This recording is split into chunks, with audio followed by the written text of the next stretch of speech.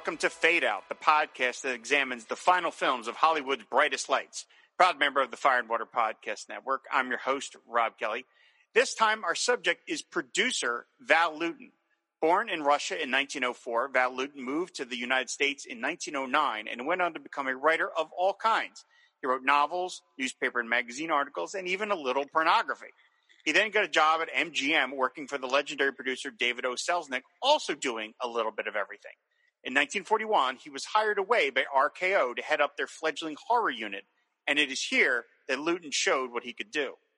Stuck by the front office with meager budgets and lurid, attention-grabbing titles, Lewton realized the only way his films could genuinely scare people was to play upon their deepest fears of uncertainty, of death, of the dark. Not only were these universal fears, but they were cheaper to put on screen than vampires and werewolves. With an eye for talent, Lewton would hire a murderer's row of directors, writers, and editors, and in just a few years produced some of the best horror movies ever made. Cat People, I Walked with a Zombie, The Seventh Victim, The Body Snatcher, to name just a few. And despite never taking a credit other than producer, all of these films are unmistakably the work of Val Lewton. Unfortunately, at times Lewton could be his own worst enemy, battling the higher-ups with a zeal that was as self-destructive as it was principled. After horror movies fell out of favor at RKO, and many of the people he had hired moved on to huge Hollywood careers, Lewton left the company and tried his hand at other studios producing dramas, comedies, and even a Western. Here to discuss Val Lewton's final film as producer, 1951's Apache Drums, is fellow Lewton fan and storyboard artist Gabriel Hardman. Hi, Gabriel. Hey, thanks for having me on. Thank you for doing this. As I said to you off air, I don't know anyone who has even seen Apache Drums, let alone likes it. So I'm acknowledging this is a very, very niche episode of Fade Out. Not that they all aren't, but this one's even more so.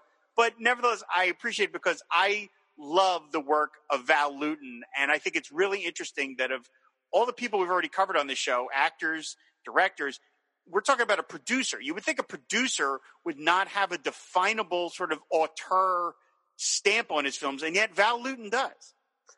Yeah, I mean, I think that really speaks to the complexity of how films are made and the way, and how you understand them from the outside.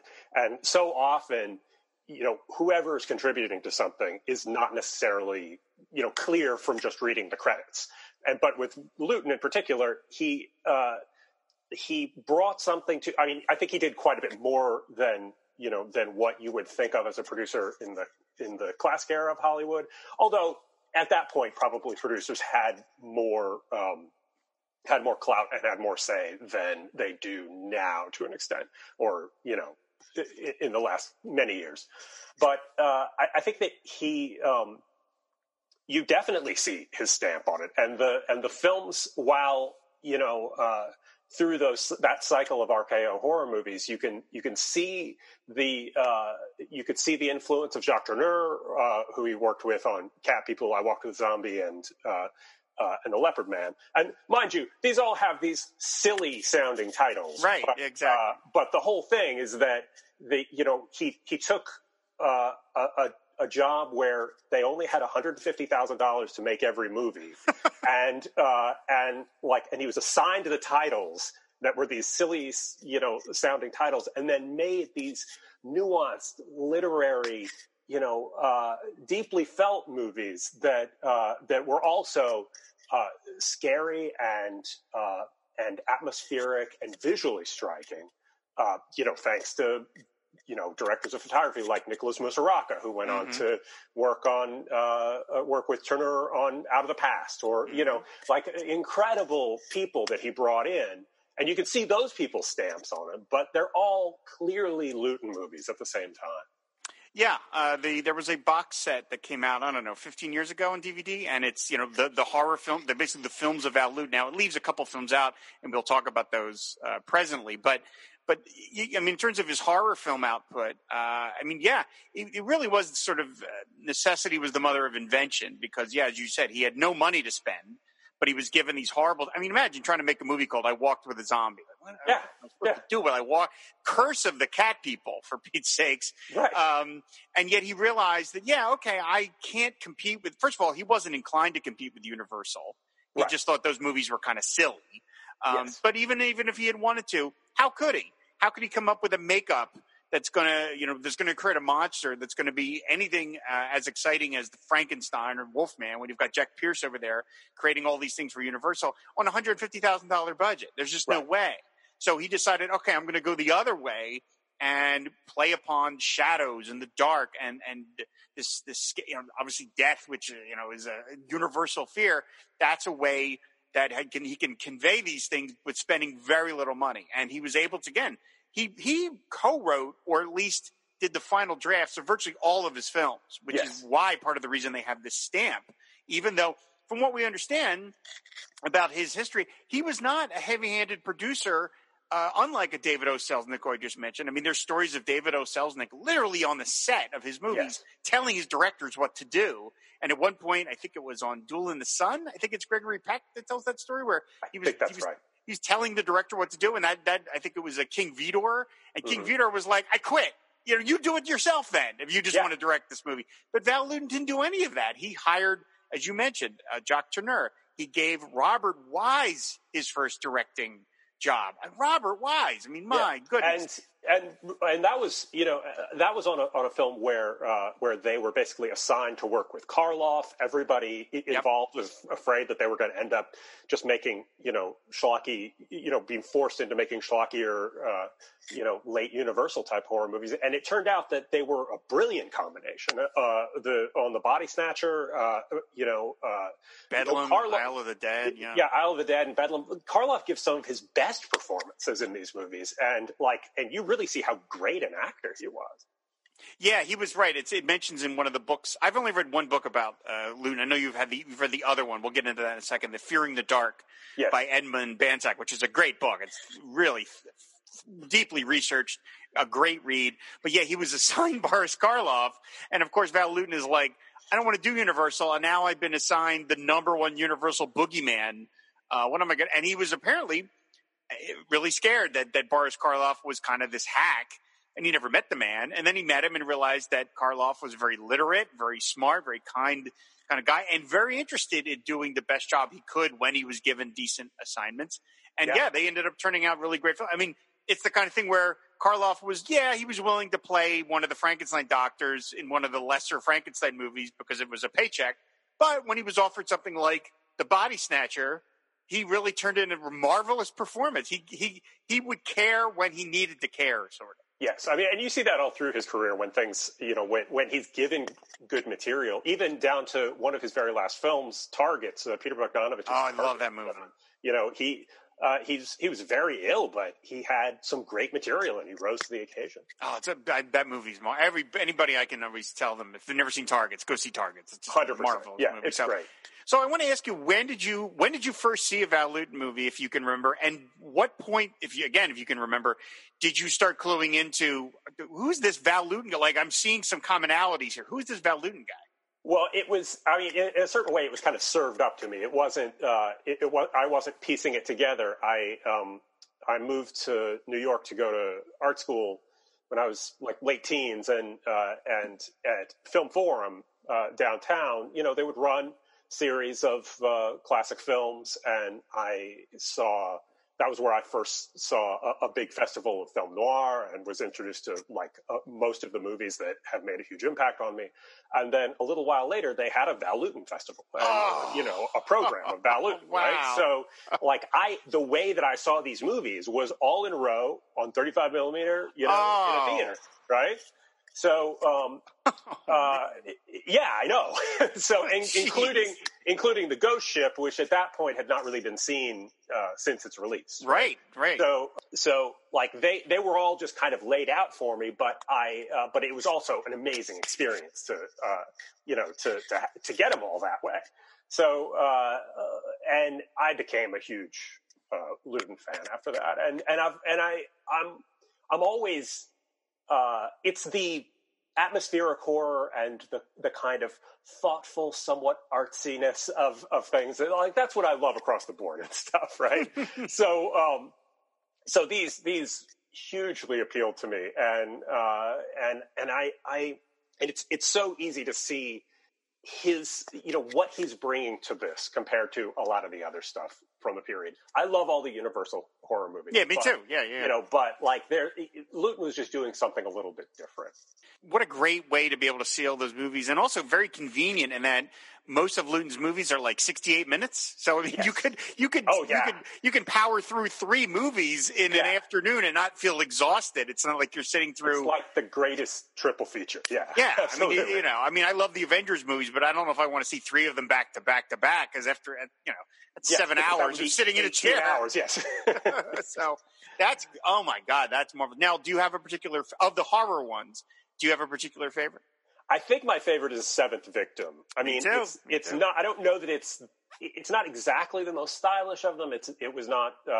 It wasn't directed by Turner, but there's just something about that movie that feels like it's saying a lot and saying dark, interesting things that another movie at that time would never be saying. And I think it really speaks to the value of not only genre and being able to talk about things that you would never be able to talk about in a straightforward A picture, but it speaks to the freedom you have by making a tiny little B movie and not spending that much money. So people just aren't paying attention to it in the way that they would otherwise. You find over and over again when reading about movies like this that particularly, maybe not quite as much now, but in the past, people would approach them like, well, this is really good for a B movie. Like everything would always be is always filtered through these kind of, preconceptions. And it's like, no, this is actually the reason we're talking about this is because it's good and because it's something that's lasted. And what you're not talking about are a bunch of vacuous, big budget A pictures from the time that nobody really cares about anymore because they don't have that extra layer of interest to them. Yeah, I mean, The Seventh Victim, I covered that over on Film and Water. And my favorite detail about The Seventh Victim is just the screenwriter when he was doing because it's about cults, for anybody who hasn't seen it. It's about a devil cult a Satan worshiping cult in New York City. And the screenwriter wanted to get some research, and the RKO research department hooked him up with real Satanists to talk to them. What a resource to have in old timey Hollywood. I'm like, can I talk to some Satanists? Yeah, here's their number. Go talk to them. Right. Okay, great. And studios used to have great libraries and stuff. I was working on a movie in the late '90s at Fox, at the 20th Century Fox, and even then I was able to go down to the library there and go, have them pull a bunch of stuff, reference and everything. None of that really exists anymore. But I mean, part of the reason that Lewton was able to get away with what he did, as Gabriel just mentioned, is that he worked with very low budgets, worked with very little money. His Cat People movie was a massive hit. That was his first film, and that really proved to RKO that you could spend not a lot of money and make a fortune. I mean, it made tens of millions of dollars in 1940s money. And so that was really then they allowed him, because his budgets were so small, to really experiment. And he went and said, I walked with a zombie, and then The Leopard Man, and The Seventh Victim. And then they even commissioned a sequel, Curse of the Cat People, which is the most tangentially related to Cat People sequel imaginable. It features some of the same characters, but it's not even a horror film. It's really a fantasy film dressed up with a horror title. And it's a film that has gone on to be discussed among child psychologists about how to deal with childhood trauma. And I love one of the little notations in the Bansack book where it says that a lot of child psychologists went and found this film and said, my God, it's marvelous. What's it doing with that awful title? And it's like, well, that's the only reason it got made, is because it was called Curse of the Cat People. It wouldn't have gotten made otherwise. But Lewton was able to constantly sort of fly under the radar over at RKO, even though his studio superiors didn't like his sort of uppity pretensions. And one of the things that Lewton, I referenced this in the intro, is that he was at times his own worst enemy. Mm-hmm.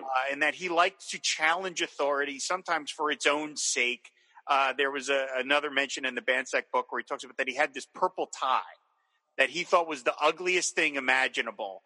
And he thought if he wore it to meetings and you didn't comment that it was an ugly tie, that you were like this vulgarian who didn't know any better. And so he would wear this purple tie as kind of like just a way to F with people. And if nobody said anything, he was like, oh, this guy's a moron. You know, it's like, come on, Val, what are you, like, what are you, 10? I can't tell you how deeply I identify with this.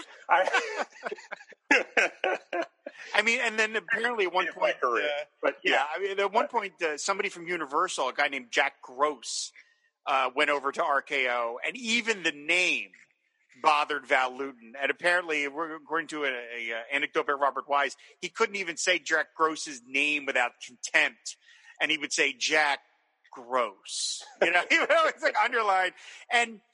But then on the other hand, he was incredibly loyal. I mean, loyal to a fault. And there is a point where they talk about it in the Bansack book, where he was, I think it was after The Leopard Man, I believe, he was offered to move up to the A unit. They said, okay, these films are successful. He can prove that he can spend very little money and get a huge return. And we're going to bump you up to A Pictures. And the Seventh Victim is going to be an A picture. It's going to have an A budget, A star. And, you know, back then, that was a big deal. There was A pictures, there were B pictures. Nowadays, I don't think it's quite that way. It's pretty much all just superheroes at this whole franchise. Yeah, nowadays, either you're making an independent movie for $100,000 or you're making a studio movie for $200. Right. Yeah, you're making Fast and the Furious 12. I mean, there's no in between in the industry anymore. But back then, that was a big deal, and Lewton said, "Well, fine. We're going to do Seventh Victim as an A picture, but my chosen director is a new guy, Mark Robeson." And no one knew who Mark Robeson was. And Mark always said, "Were you crazy?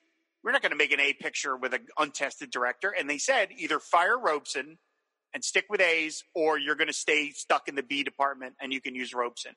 And Lewton stuck with Robeson, which is astonishing. I mean, a Hollywood producer actively sabotaging kind of his own career a little bit to stay loyal. And also, I mean, I'm sure he was wisely realized, I'll do better not attracting attention to myself by staying under the radar. But I mean, that's extraordinary for someone to do. But he would also lose control by them assigning a bigger director, right? Right. I mean, right. So, you know, like, I mean, it's both things. It's about the loyalty of it, and it's also about trying to get what his idea of this movie was on screen. You know? Yeah, and then unfortunately that kind of came back to haunt him a little, because after RKO, as I mentioned, the horror genre kind of ran out of steam in the mid-'40s. RKO specifically kind of got out of the horror business, and Lewton's chief defender up in the company, I think Charles Kerner was his name, left. Yes. And Lewton was sort of adrift. He went in with a production deal with Mark Robeson and Robert Wise, who had since gone on to huge careers already. They were up-and-coming guys. Robert Wise had done Champion with Kirk Douglas. That was a huge hit. And that didn't last. Apparently Robeson and Wise cut Lewton out at some point. Yeah, and they also did it in a very uncool way. I mean, they basically just sent a messenger over to tell him he was done. I mean, look, Robert Wise had a huge career and everything. There are a couple of things from early on that are not so great. I mean, he was the editor. He was Orson Welles' editor, and he was the editor on Magnificent Ambersons, and he's the one who ankled to the studio and made all the cuts that destroyed that movie. And then here a couple of years later, he's screwing over the guy who gave him his first directing job. I don't know. Look, the way this business goes, everybody's got skeletons or whatever. But those are a couple of memorable, iffy things for Robert Wise. Yeah, I generally don't. I've read enough books about Hollywood that I don't gasp anymore when I read about some treachery, because it's like, well, that's the usual story. But when I got to that part where Lewton formed a production company with the two people whose careers he he gave them careers, and then they turned on him, and I was like, wow, guys, that's really something. Yeah. Geez. Okay. Before we get to Apache Drum, though, of course, Apache Drums, there are two other movies I wanted to mention. Lewton did produce two non-horror films, which are impossible to find: a costume drama called Mademoiselle Fifi, and a sort of ripped from the headlines movie called Youth Runs Wild. I have not seen either one of those movies. They are almost completely unavailable. You've seen at least one or both of those? I've seen both of them, but it was literally like 30 years ago. I found VHS copies of them like soon after I had seen the horror movies, and honestly, I just don't even remember them that well anymore. I mean, it was, but my memory is that, Youth Runs Wild was less interesting. Mademoiselle Fifi is basically just trying to make something more like a kind of classy movie that would be more of a mainstream movie than a horror movie, and that it doesn't quite work. It stars Simone from Cat People, right? Cat People, and it's. And my memory of it is that it was sort of a well-mounted movie that didn't work. That said, I was like 19. I would like to watch this as an adult, and see how it played now. Yeah, I've never been able to get a hold of them. I can't find them on any format. I mean, even if I could get I don't have a VHS player anymore, but I would almost be willing to get one just to see these movies because I'm so fascinated that he had this chance. By the way, Mademoiselle Fifi is Robert Wise's first solo directing credit. He took over on Curse of the Cat People, but that was after taking over from another director. That's his first film, is this obscure movie. And so after Lewton left. Oh, by the way, the one other detail I do want to mention from the Bansack book, which I love, is that apparently at some point during the early 40s or the mid 40s, Jack Gross or somebody at RKO said, well, these Universal is having great luck with these monster rallies. We're putting Frankenstein in with Dracula and the Mummy. We're going to do that for Val Lewton. We're going to do a monster rally movie. And nobody told Lewton that they were going to do that. And in the book, and again in the Bansack book, the author himself even says, when I read this, I really doubted this was true. I did this. This seems so improbable that they thought Val Lewton would go with such a crass commercial gimmick that I doubted it. Nevertheless, I found a piece of pre-production art that promises that, and he reproduces it in the book. And it was a movie supposedly going to be called They Creep by Night, which was going to feature cult members and cat people and zombies and leopard men, and they basically just took all of like Val Lewton's first 4 or 5 movies and put them in a blender and made this poster. And of course the film never got made, but it's like, and the Bansack says, I can't even imagine what Val Lewton's reaction must have been when he saw this thing, because it's just so antithetical to anything Val Lewton was. It is, but it's also like, if you think about, what the actual Val Lewton movies are like, that movie with a mashup of all these quote unquote monsters would mostly be people, artists who are, who are desperately wish that they had had a better career, brooding on, on existentialism, while while every once in a while, a bus, pulls up in front of somebody to scare them in the middle of the park. Like, what would that even be? It's still just a bunch. I mean, there aren't any monsters in this movie. It's still just a bunch of like mopey people, sitting around. Somebody wanting to kill themselves. Yeah, I mean, what is there to talk about? And I say that with 100% affection. This is I love that about those movies. I wish that movie existed. I really do. I mean, it would have been awful for Val Lewton to produce it, but I wish I could have seen it. And by the way, there is an inadvertent Val Lewton universe, because the character that George Sanders plays in Cat People, Dr. Judd, appears in The Seventh Victim, and he's Dr. Judd there too. Right. So it's actually Tom Conway. It's his brother. Oh, Tom Conway. I'm sorry, brother. Not George Sanders. Yes, no, Tom Conway. They are brothers, but they are brothers. Yes. Dr. Lewis Judd. Yeah, and his famous book, The Anatomy of Atavism. Yeah, Tom Conway, the budget George Sanders. Yes, he is. That is exactly what he is. But he's still great, and I love him in that. But in true, Val Lewton.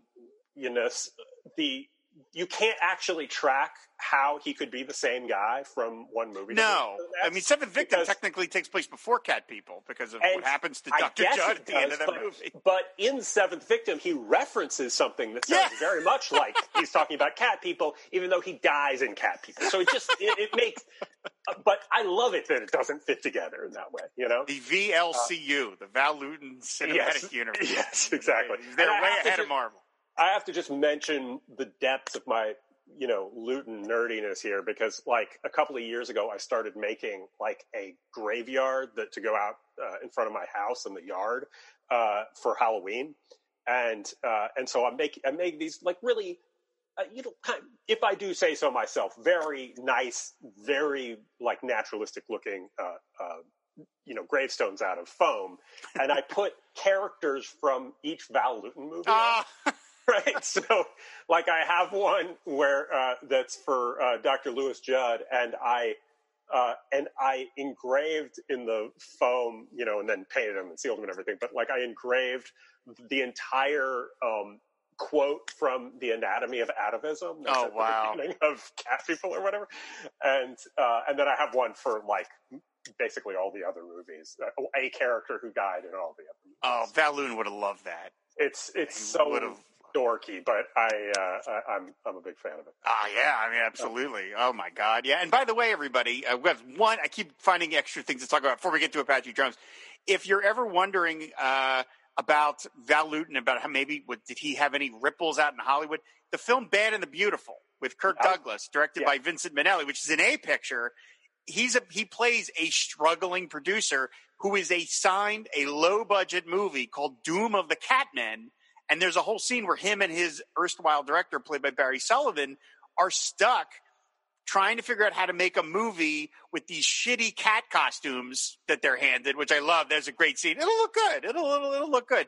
And they figure out, like, how are we going to make a movie out of these terrible costumes? And it's Kirk Douglas's character who realizes if we just keep things in the dark, that will make people scared. And so it is totally a Val Lewton reference. And you got to realize that movie was made in 1952. Lewton had only died the year before. So, I mean, good Lord, talk about timely.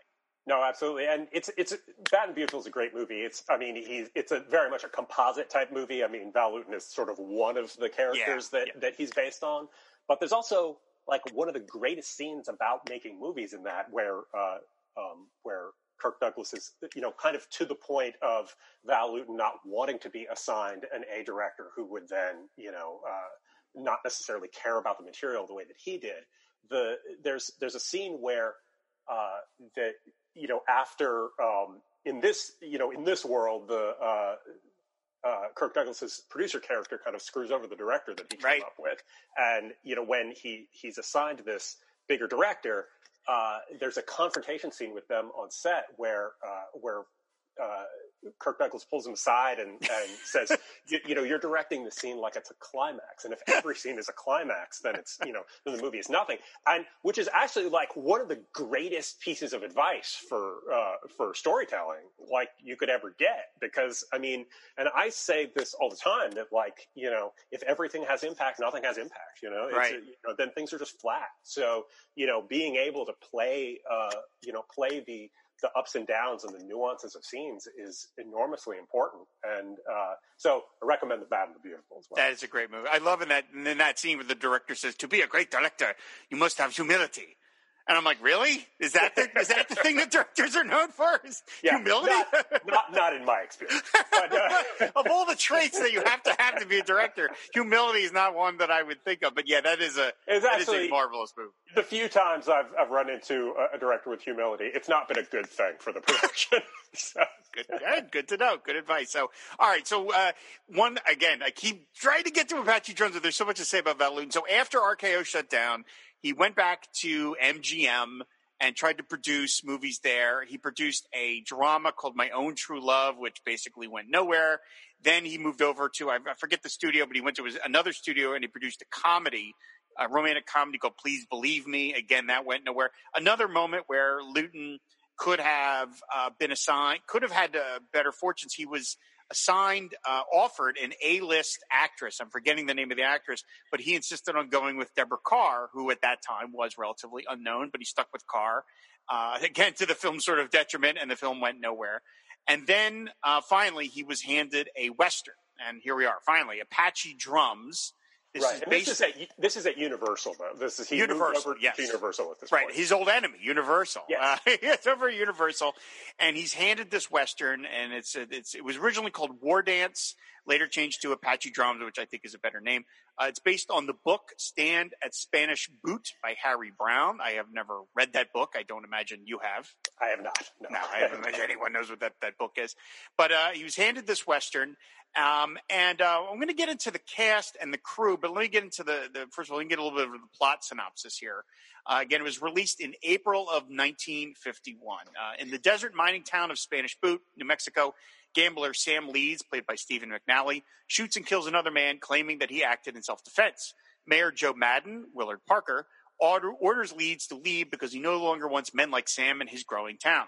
Reverend Griffin, Arthur Shields, a Welsh minister, convinces Madden that the dance hall should also be closed down. Happy to leave Spanish Boot, Betty Careless, what a great name, played by Thelma Stevens, the dance hall's earthy proprietor, sells her property and prepares her assistant Jehu, played by Clarence Muse, and her various female employees to catch the noon stagecoach to Silver Springs. Before he leaves town, Sam asks his sweetheart Sally, played by Colleen Gray, to go with him.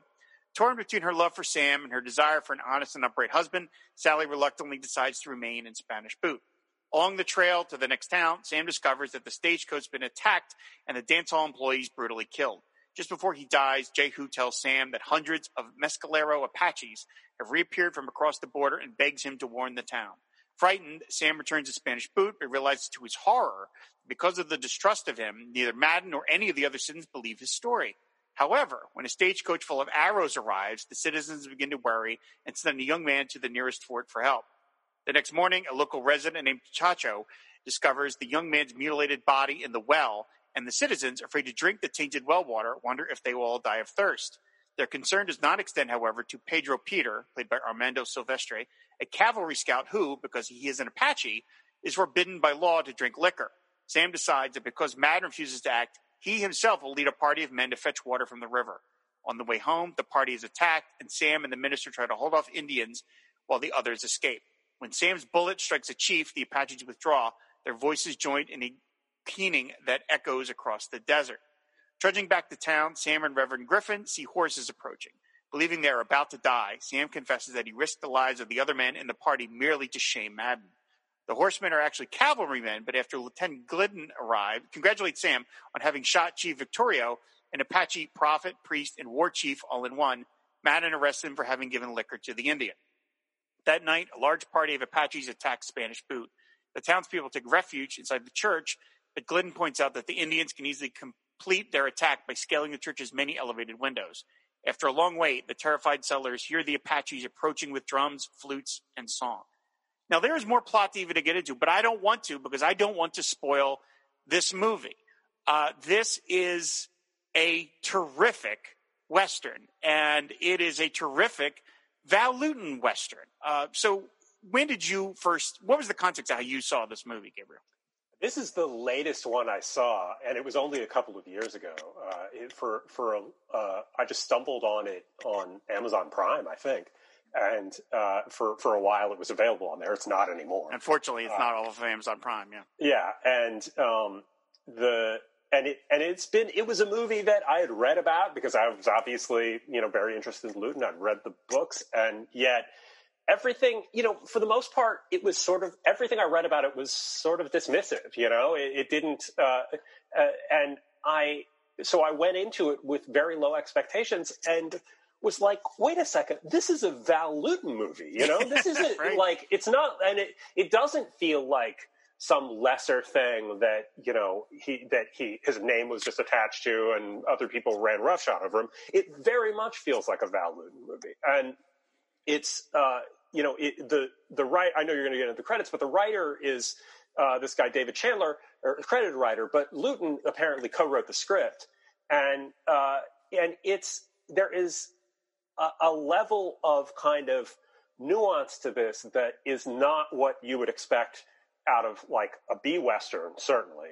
But at the same time, it is in the world of a kind of shift that was going on in Westerns at the time with movies like Winchester 73 and the series of movies that Anthony Mann directed with James Stewart that kind of are have a kind of almost noirish quality to them. They're about there's a lot of ambiguity in the characters and grayness in what they how they behave, and it's basically it's not the white hat black hat sort of Western thing. And I think that so much of the time people approach genre with these really with narrow ideas, and they bring their preconceptions to it instead of just taking the movie on its own terms. And I think if you take this movie on its own terms, you realize this is actually a really great movie.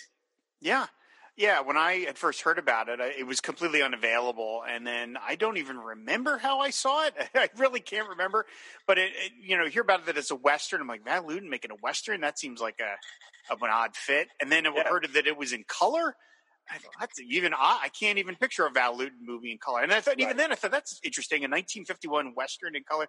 And, for people that whose knowledge of movies only goes back a certain time, you think there's a lot of horror movies out there, like when you go through your streaming services and you go through like Prime Video and you're looking, you're like, God, there's like 1,000 horror movies I've never heard of. They look like so much like junk. There's so much of it, cranked out. And you're like, that is nothing compared to how many Westerns Hollywood made from the 20s into the mid 60s. I mean, the amount of Westerns that were made, that if there's any genre that was probably more cookie cutter, it was Westerns. And it seemed like that the American people had an inexhaustible thirst for Westerns. And so the idea that you would even do something a little different, and as you talked about, like Anthony Mann was doing these, Bud Bedecker, they were doing these kind of interesting, different movies. And this thing, it's got a cast. Let's talk about the cast a little. It's mostly people that the average person has never heard of. Sam McNally plays Sam Leeds. He was in films like No Way Out. He was also in Winchester 73. Criss Cross. Colleen Gray, the Leech Woman herself, plays Sally. She was in other movies like Red River and Stanley Kubrick's The Killing. Willard Parker, as he plays Mayor Joe Madden. He was in movies like The Earth Dies Screaming, Waco, and Kiss Me Kate. Arthur Shields, who plays the Reverend. He was in The Quiet Man, National Velvet. He was in My Own True Love, produced by Val Lewton, as I just mentioned. James Griffith plays Lieutenant Glidden, who I keep thinking is Lee Van Cleef, because he looks so much like Lee Van Cleef. He's not Lee Van Cleef, but man, it looks like him. He was in films like The Killing, The Amazing Transparent Man, and Spartacus. And I love his detail on his IMDb that his two films in a row are The Amazing Transparent Man and Spartacus, which means he went from working with Edgar Ulmer to Stanley Kubrick back to back, which is really, that's got to be a notation in anybody's Hollywood career. Clarence Muse plays Jehu. He was in movies like Hitchcock's Shadow of a Doubt. Car Wash. He's in Car Wash. The Black Stallion. Ruth Thelma Stevens plays, as I already mentioned, the wonderfully named Betty Careless, one of the great names in any movie. She was in The Fountainhead, The Scarlet Empress, Harvey. Amando Silvestri plays Padre Peter. He was in The Batwoman, the Mexican film. He was in Wrestling Women versus the Aztec Mummy. Two Mules for Sister Sarah. As of 2017, still working. The guy's 90 years old. He's still got credits. Good for him. And then probably the most famous name of anybody here is James Best, who plays Bart. He was in Winchester 73, The Killer Shrews. But, of course, most people know him from The Dukes of Hazzard. I think I know him from The Killer Shrews, but sure. Okay, fair enough. This film was directed by Hugo Fragonese. I don't know if that's how you pronounce his last name. Fragonisa, I think. Fragonisa? Maybe it's I've never heard it said out loud. He has directed such films as Death Ray of Dr. Mabuse, great title, Decameron Nights, Black Tuesday. He was married to Faith Domergue, who, of course, appeared in This Island Earth and was the paramour of Howard Hughes at a time. Mm-hmm. You mentioned the screenplays by David Chandler. He has films like You Can Never Can Tell, Tomahawk Trail. Again, this is an uncredited rewrite by Val Lewton. And then the cinematography was by Charles Boyle, who was nominated for an Oscar for Anchors Away. He also shot films like Old Yeller. And then two of his other credits are Stand at Apache River and Battle at Apache Pass. So Apache, good word for Charles Boyle. If you have an Apache movie, this is the guy you get to shoot this movie. So Lewton's assembling a relatively unknown cast, but yet again, this is so unmistakably a Lewton movie. Right off at the very beginning, it opens, as I mentioned, with Sam Leeds shooting a guy, but we never see him actually do it. We find out that Sam has a defense that why this guy was cheating him, but we don't actually know that. And I feel like right off the bat, we can sense that Sam Leeds is Val Lewton in this movie, because this is a guy who is not appreciated by the town that he's trying to live in. And to me, it's like, well, that's Val Lewton in Hollywood. That Val Lewton felt very persecuted by Hollywood. And to me, that's Sam Leeds in this movie. Totally. It's also great the way we come into this with, clearly they are thinking about the archetypes of these Westerns and are intent on subverting them. It's he's the gambler. There's the kind of tall, blonde mayor / blacksmith, Joe Madden. And he has all the earmarks of, being the kind of stalwart hero of this. While Sam Leeds, the gambler, he seems to be the disreputable guy. And at every point along the way, we somewhat subvert these expectations, and we somewhat, and we make these characters more ambiguous, and their motives are much less obvious than what you would normally get from what seem to be archetypes. Right. There's always doubles in Val Lewton movies as well. There's always two characters that seem to mirror each other in one way or the other. And that, again, that's present here. The mayor, the blacksmith / mayor, played by Willard Parker. I mean, he's clearly the double of Sam Leeds in that he's not a bad guy. He's not. I mean, in a lot of other Westerns, he would be the villain. He would just be, like you're talking about. He would straight up be the bad guy who doesn't like our hero. And of course, he's got romantic interests in Sally, so he's got a motivation to kick Sam out of the town because he wants to be Sally's, but he wants to be her man. But Sam is standing in the way, and Sam's a much more interesting guy. But Willard Parker's not played by Willard Parker. Excuse me. The character, Joe Madden. Joe Madden. Yeah, he's not a bad guy, and he wants to clean up the town, which is a noble idea.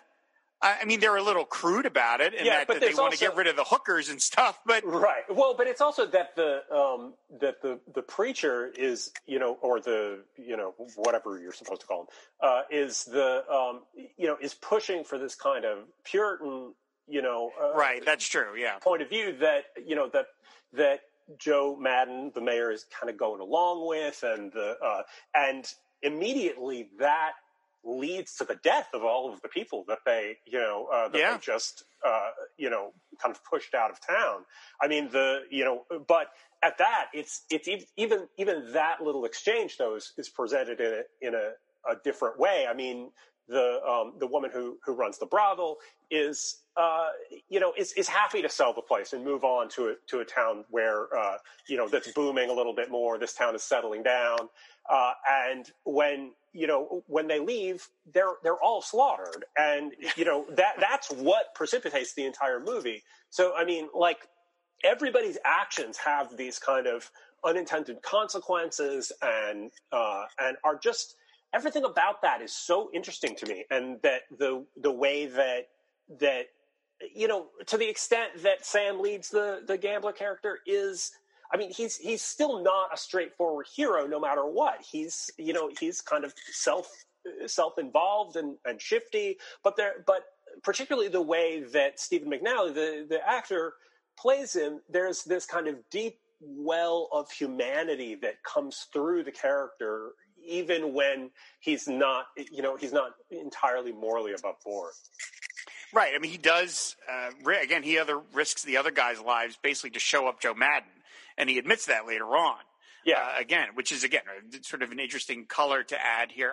The scene you mentioned where Sam discovers the prostitutes have been slaughtered, and you see the stagecoach has been racked and wrecked over, and he sees Jehu.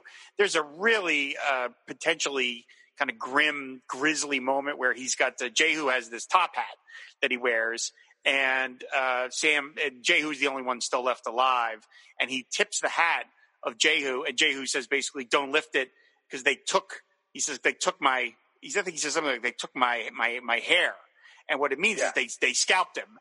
And I mean, obviously, this is a 1951 movie. They could not have shown such a grisly detail, but it's another Val Lewton touch that it's suggesting something, you're not seeing it, and you have to imagine it for yourself, which is horrible.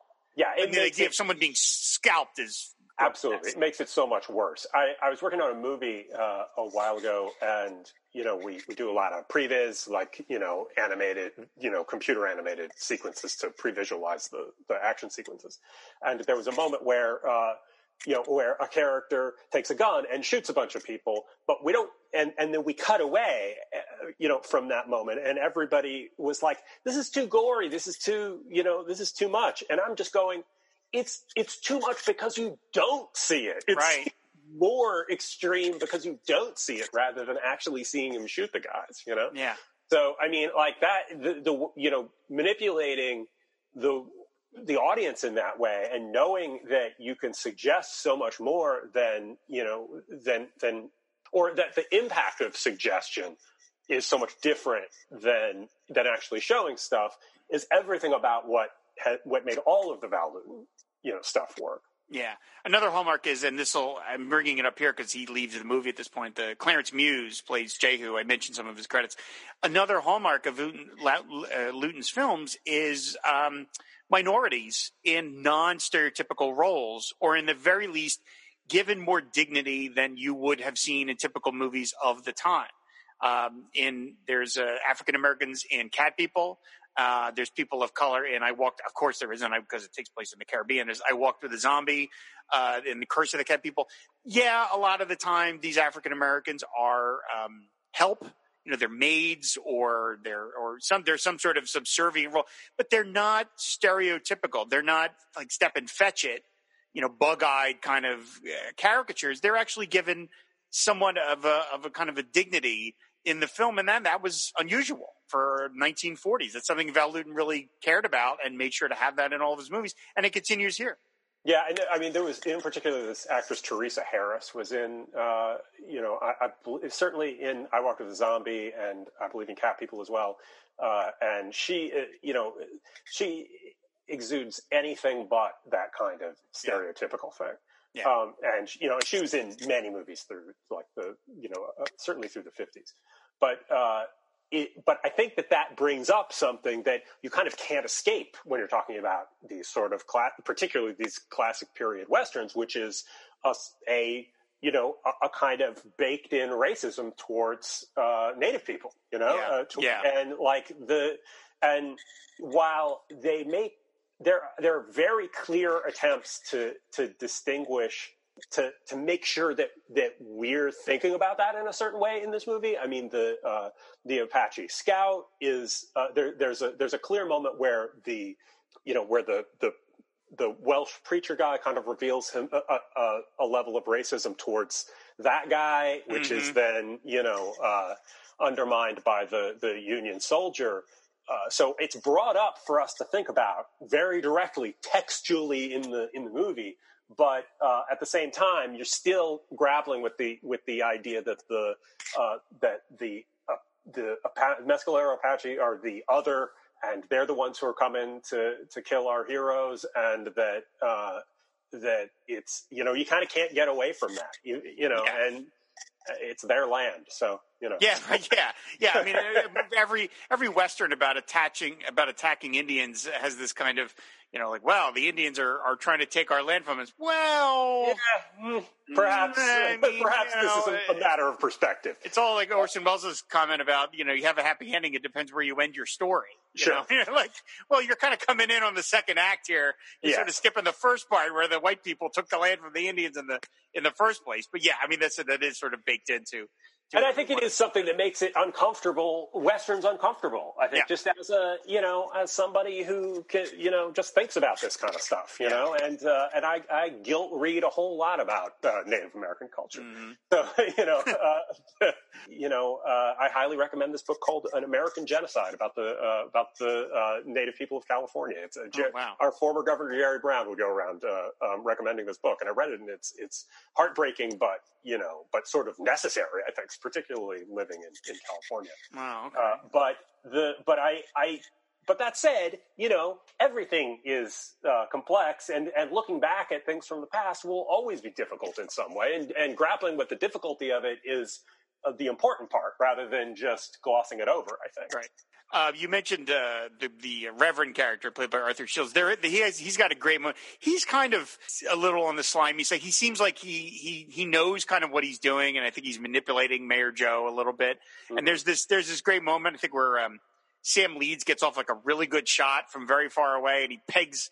I think he takes out one of the Apaches from very far away. I mean, he's a great shot, and they sort of thank, they say, "Oh my God, thank God that I got him." And Reverend Griffin basically thanks God. Yes. The shot, and he's like, we have to thank the Lord that your bullet connected with him. Like, right. No, it was just Sam Leeds. I'm pretty sure it was me.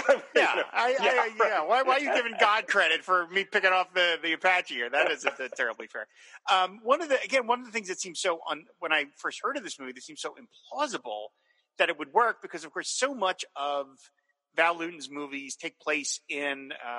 I Walk with the There are exceptions. I Walk with the Zombie is an exception. The Leopard Man is an exception. But a lot of Val Lewton's other movies take place in cityscapes, looming cities. Cat People takes place in modern New York City, and Curse of the Cat People takes place sort of in the suburbs. The Seventh Victim, one of the reasons I love it is that it's a cult movie that takes place in New York City, which makes a great double feature with Rosemary's Baby, by the way. It's perfect. Oh, yeah. But you don't necessarily think of the range, the Western expanse as being an imposing topography. And yet it is, because Spanish Boot is in the middle of nowhere.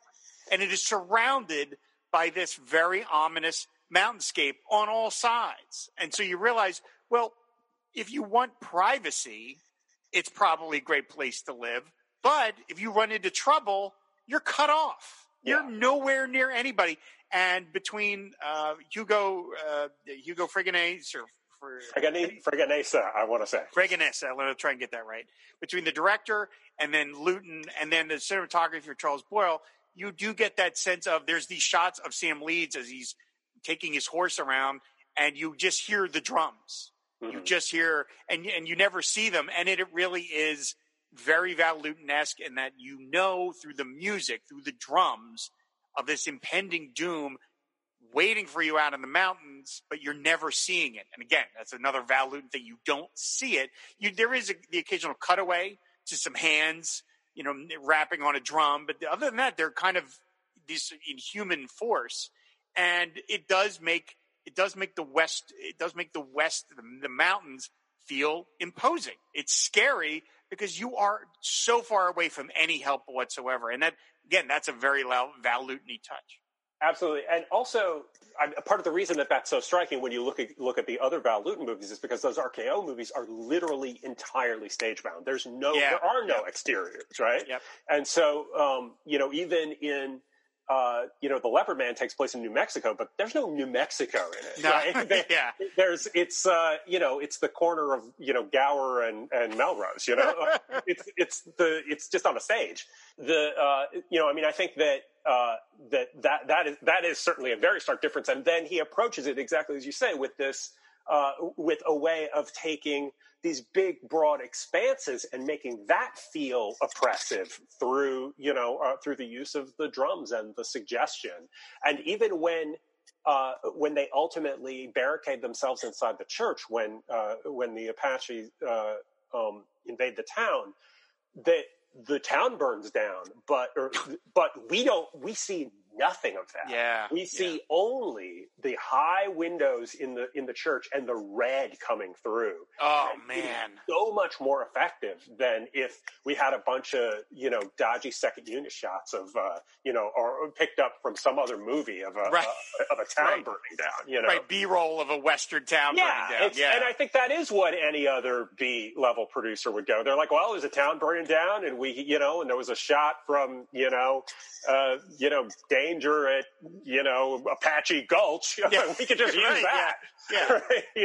But Lewton and Freganesa thought about it in a way that how do we use our limitations to be more effective?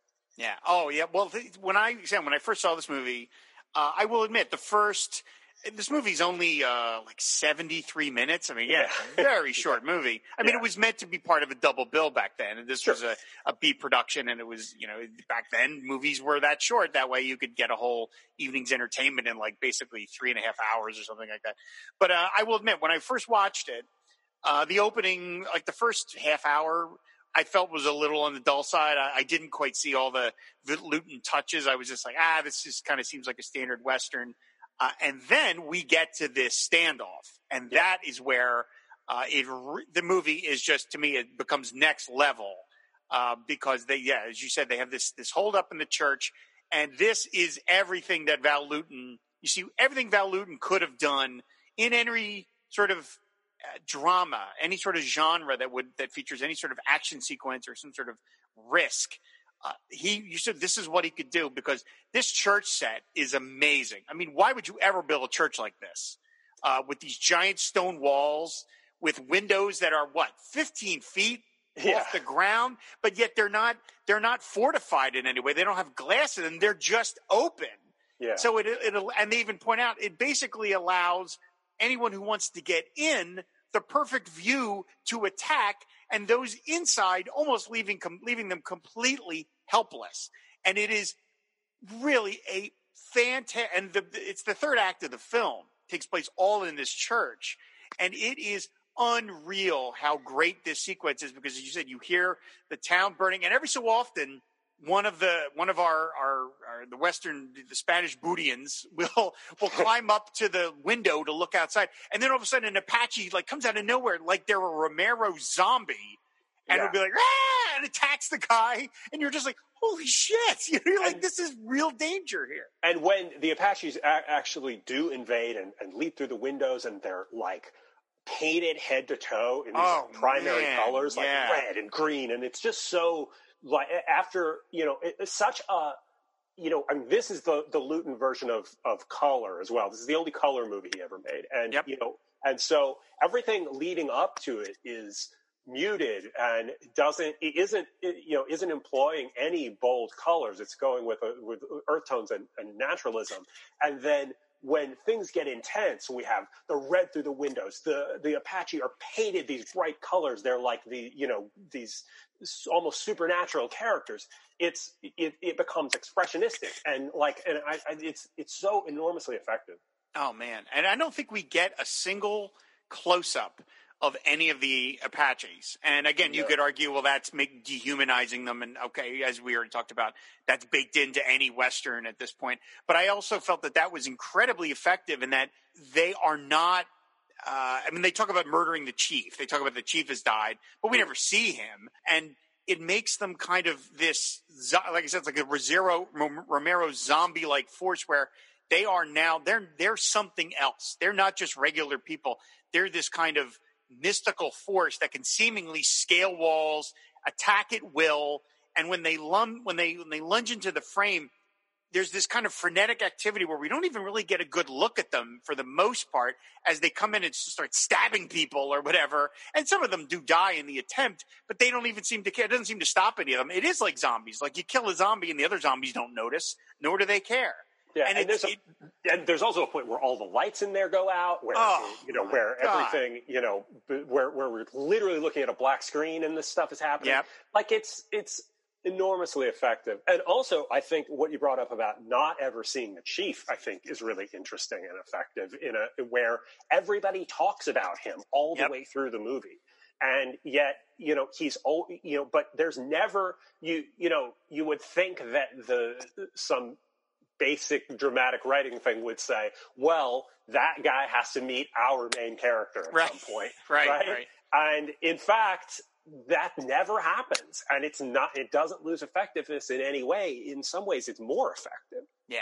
Oh man, it is. This whole final sequence is just, and again, Val Lewton managed to put this across. You see it and you go, yeah, wow, this is a Val Lewton movie, even though he didn't direct it. You know what I mean? I mean, presumably he wasn't even necessarily on the set. I don't know that. I don't know whether he was or wasn't. I don't know that either, but in general, everybody talks about it as, he was very, very involved in everything about preparing the film, and but he'd back off and let the director do their job when it came to actually shooting the movie. Amazing. So, and even during this final sequence, there were touches that again go back to within this larger framework of this final sequence is very Val Lewton. Even within that, there are little touches. There's a sequence where, of course, there's a bunch of children, and they're scared out of their wits because the town people basically start to accept that we're going to die. We're not going to make it out of this. And of course, you don't want to have to tell children that. Right. And there's a scene where Sam does like a magic trick where he does the whole coin in the ear thing. And again, that reminds one of like in the Curse of the Cat People, where you've got this child involved in this sort of really scary sequence, but yet the child's innocence is protected. Even within this framework of this horror, the children are protected, and that's something apparently Lewton cared very much about, and you see it in several of his films. And you have that here, where they're trying to distract these kids from the horror of that they're facing by teaching them showing them a little kind of cheesy magic trick. Totally, but I think it's not. I mean, it definitely everything you're saying is definitely the case, but it's also that in a broader sense, there's this sort of deep vein of humanism that runs through the Val Lewton movies, where these aren't really like, even though several of the horror movies deal with these sort of existential things and stuff, it's there's something enormously human about all of them, and they're not really nihilistic. I mean, maybe the end of The Seventh Victim is a little nihilistic. I run to death. but still, it's but it's also about contrast. So I mean, I think that that runs through this, and the way that throughout this whole movie, the way that we set up characters and those characters' interactions shift, and their relationships shift over the course of the movie multiple times throughout it, which is super dynamic, right? That's great drama stuff, right? And great dramatic writing, and it's great that and the complete opposite of a one-note B Western where we say this is the good guy and this is the bad guy, and they're going to fight it out over the course of it. Right. I mean, Leeds and Madden eventually have to kind of come to a reconciliation with each other because the chips are really down here. By the way, at one point a character sings a nursery rhyme called "Oranges and Lemons," which features this grotesque line about "Here comes a chopper to chop off your head," which is, wow, that's a nursery rhyme. That's the same nursery rhyme sung by Kim Hunter in The Seventh Victim. Right. So although again, they literally cut away from the chopper to chop off your head line right before they sing that. Yeah. So oh my Lord. And then there is and I'm not going to say who dies. One of the characters dies during this final sequence. Again, I want people to see this movie. We'll get into that in a moment, but there is a death scene in this movie, which is, I literally, when I saw this movie, gasped in that its inventiveness and the way it uses sound. Again, I don't want to spoil it for people who haven't seen the movie, which is virtually going to be everybody except me and Gabriel. But there's a death scene in this movie where Lewton and the director uses sound to suggest something, and then we get an accompanying image, and our characters are faced with a grotesque piece of horror. As this one character sort of says something to our other characters, they don't listen, and everybody pays for them not listening. And it's an amazing sequence, and it's really grim for what is, again, it's sort of like, what a lot of people thought they were getting was a standard, pro forma Western. And it's, now I'm struggling to talk about the end without talking about the end, but there are also, just the very final thing is, maybe I shouldn't even talk about it all, but basically it's very point of view driven, and they're able, even if there's a somewhat cliche thing that happens at the end of the movie, the way that it's presented is so much different than the way that something would normally be presented, where we're looking through flames, we're looking through the door of the church to see their salvation coming, and it's done in an interesting and effective way that's like what I think about all the time as like a visual storyteller, both in comics and working on films, is about your point of view and about, the character's point of views and revealing things through character and through point of view. And that's everything about what Val Lewton is. And that's everything about why I love these movies. Yeah. This was released by Universal. It made, according to IMDb, it made $1.4 million, which kind of sounds like pretty good money for a B-Western. According to Lewton, it was the cheapest Technicolor movie made at the time, for $395,000. Wow! So, it looks great. Although he said that technically it's the cheapest Technicolor movie made with real people. Apparently, Columbia made a movie about a horse for less money. So what did you say? It made 1.4 million, which so that would be a financially successful movie. I mean, I don't know about what the marketing cost would have been back then, but now the metric is you take the budget and you double it because that's what you spend on advertising. And they used to call it prints and advertising, but prints don't exist anymore. And so, if you double the budget of the movie, and so the movie has to make that back to break even. So making more than that for a tiny B Western would be, reasonably profitable. And then everything worked out well for Val Lewton, and he went on to have an amazing career after this, right? Yes, of course. He was showered with Oscars, and unfortunately, Val Lewton died before this film's release at the ripe old age of 46. 46. Oh, wait. Oh, I'm 46. Oh, well, I'm older than Val Lewton I've lived longer than Val Lewton, which feels very weird to me.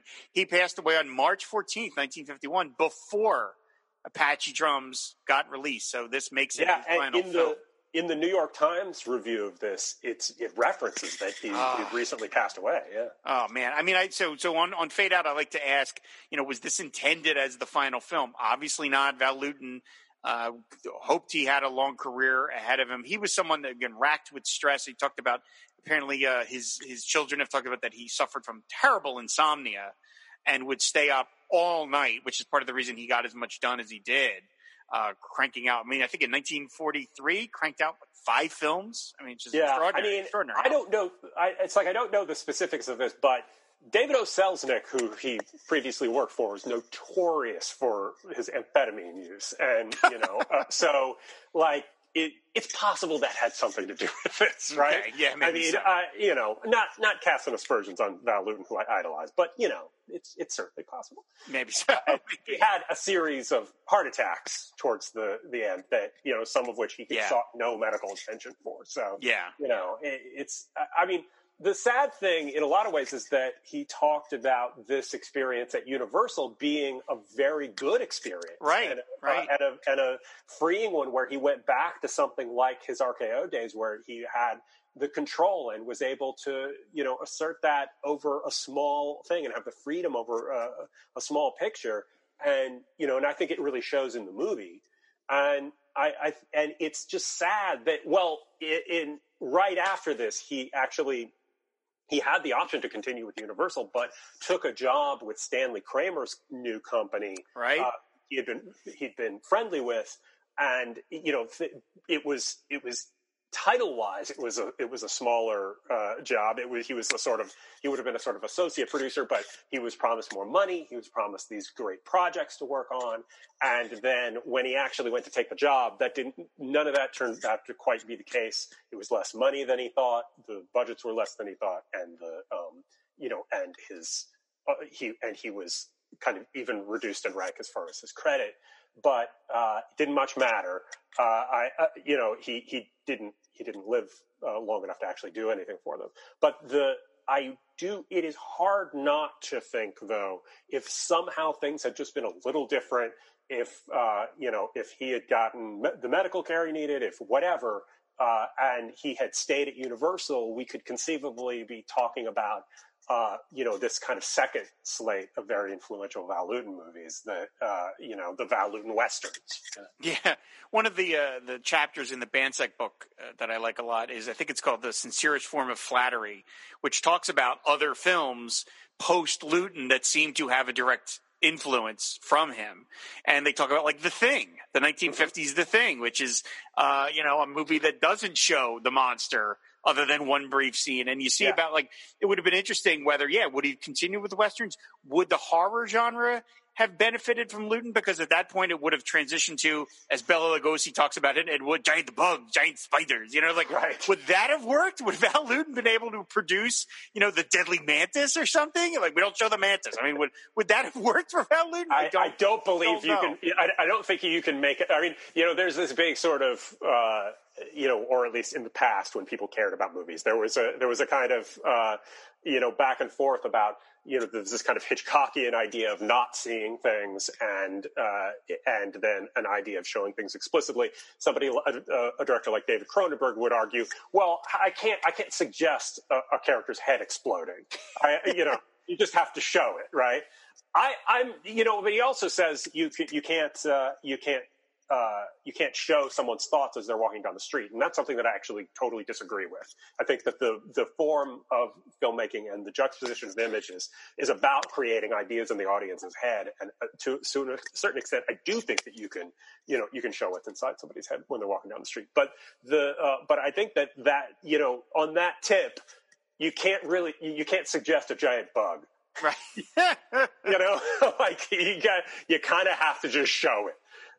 So if you're promising a 50-foot woman, you got to show a 50-foot woman. You can't. But I mean, there have been other movies, like in, I think it was like early 60s, 61. There's this movie called Nighttime that Curtis Harrington directed. Right. A very explicit. It's like almost like a Val Lewton fan film. The tone of it is so close, and it's sort of about a mermaid. And young Dennis Hopper is in it. They shot it in Venice. There's a lot of in Venice, California. And there's a lot of great sort of location work and stuff in it. But it's not a perfect movie, but I would recommend checking that out if you end up going on the Val Lewton deep dive as well. Yeah, there's lots of other. So in the book he talks about Curse of the Demon, which was Jacques Tourneur. Continuing on, yeah. I mean, there were influences. Again, Lewton clearly did not intend this to be his final film, but it ended up being so. And then in terms of its legacy, unfortunately, Apache Drums doesn't have much of one. When the box this is it right here. Yeah, this is it. I was talking about it. Only people ever talking about this. I did find some very, very insightful reviews online. If you just type in Apache Drums and Val Lewton on Google, you'll find some very interesting blog reviews, and a lot of them are the reviews have they're all of a similar piece where it's someone saying, I went into this thinking it's going to be a standard Western because it's Apache Drums and that's the name, and it's a bunch of people I've never heard of. And then, holy hell, this is way more interesting than I would have imagined. And now I can see why Val Lewton was in. It's that kind of thing where you go into it and you're not expecting a lot. And then you start going, this is a lot. There's a lot more going on here than I would have expected for a 71-minute 1951 Western starring nobody in particular. And so that's the film's legacy. Even when they did the box set, as I mentioned a couple of years ago, it's only his horror films. Mademoiselle Fifi was not part of it. Youth Runs Wild, and neither is this. Partly because they weren't RKO, but and you mentioned earlier, this film was originally on Amazon Prime. It's not anymore, unfortunately. Why? Why would what rights issue could have come up over Apache Drums that would make somebody say we got to take that down? Like what? I think it's probably just they just licensed stuff for a period of time. And maybe so. I think that's all. Yeah. You can get the film though. On a website, I had to go because I had to go and find it to watch it again. There is a website. It's called the Film Collector Society of America, thefilmcsa.com, and they produce basically on-demand DVDs for very hard-to-find films. How this is legal, I don't exactly know. It's gray, Mark. It's gray, Mark. It's about people not, it's the people who own it not caring enough to, run it down. That said, it was for both of us, it was the only way we could actually watch it. It was the only way we could see this film. I ordered it, and I will say, they delivered. It's very bare bones. But I will say, I got the film. I think it was like $14 or something with shipping. I got the film on DVD. It comes in a sleeve that is a generic sleeve. It's not like it's the poster or anything. And the disc is literally handwritten with marker, Apache Drums. But it's the movie. It's the complete movie. It was taped off of television, some sort of cable channel when they were running Westerns. And it is the only way to get this movie, but it's serviceable. The pictures, the aspect ratio is a little off. It's a little squeezed there, so it's not exactly the picture that you would have seen if you'd seen the film in any other format. Nevertheless, it is the only way you can see Apache Drums, and I highly recommend that you do. I think it's a great movie. It's an interesting movie, and I'm going to put my money where my mouth is. And so for those of you listening to this, I'm sure virtually nobody listening to this has seen this movie. If you are interested in seeing Apache Drums, leave a comment on our website for this episode at fireandwaterpodcast.com, and I will pick one commenter at random, and that person will receive a DVD of Apache Drums courtesy of me and the Film CSA. That's going to be their version. I'm going to send it to you. I will just pick one person at random. If you want to see this movie, leave a comment on the website to this episode, and you could win a copy of Apache Drums, because I want as many people to see this movie as possible. The Val Lewton horror movies are available, especially the big ones. Cat People. Cat People was even remade in the 80s, for Pete's sakes. But I Walked with a Zombie, The Seventh Victim. These films are not super easy to get, but you can get them. But Apache Drums has just gone down the memory hole, and I'd like to resuscitate it as best I can do with my little show here.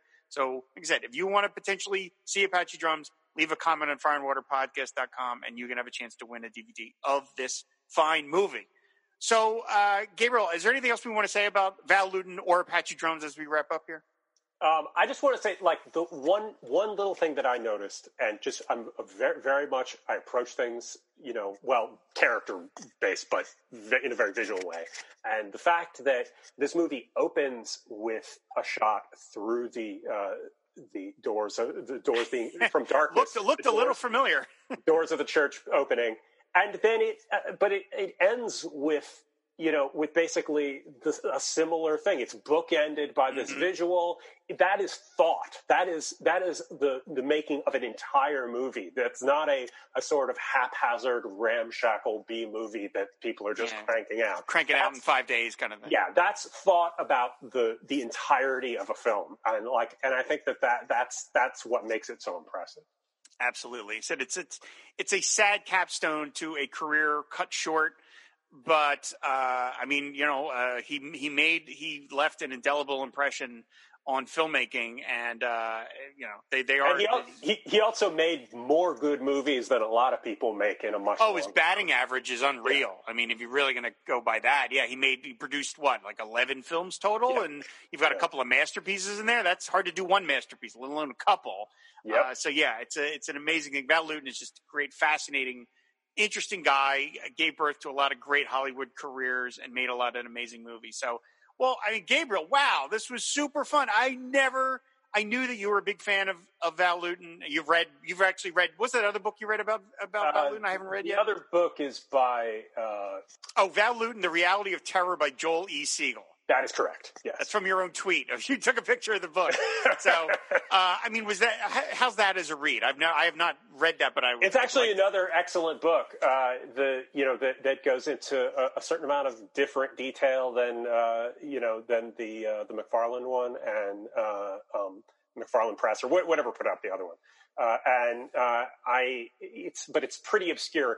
I can't even remember how I got my hands on it. It may have been at a comic convention or a rare book thing or something like that, because it's a relatively obscure book. Maybe it's but I got it a long time ago, so maybe it's a lot easier to get copies now.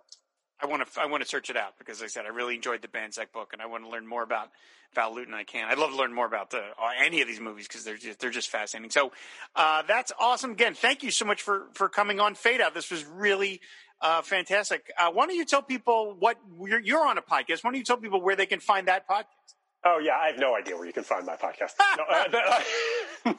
I do a podcast every week called To the Outer Limits. It's about the 60s Outer Limits show. John Suntress of Word Balloon, who I've done a bunch of comics-oriented podcasts with. He and I do this that basically sprung out of the pandemic, and it sprung out of me sitting here.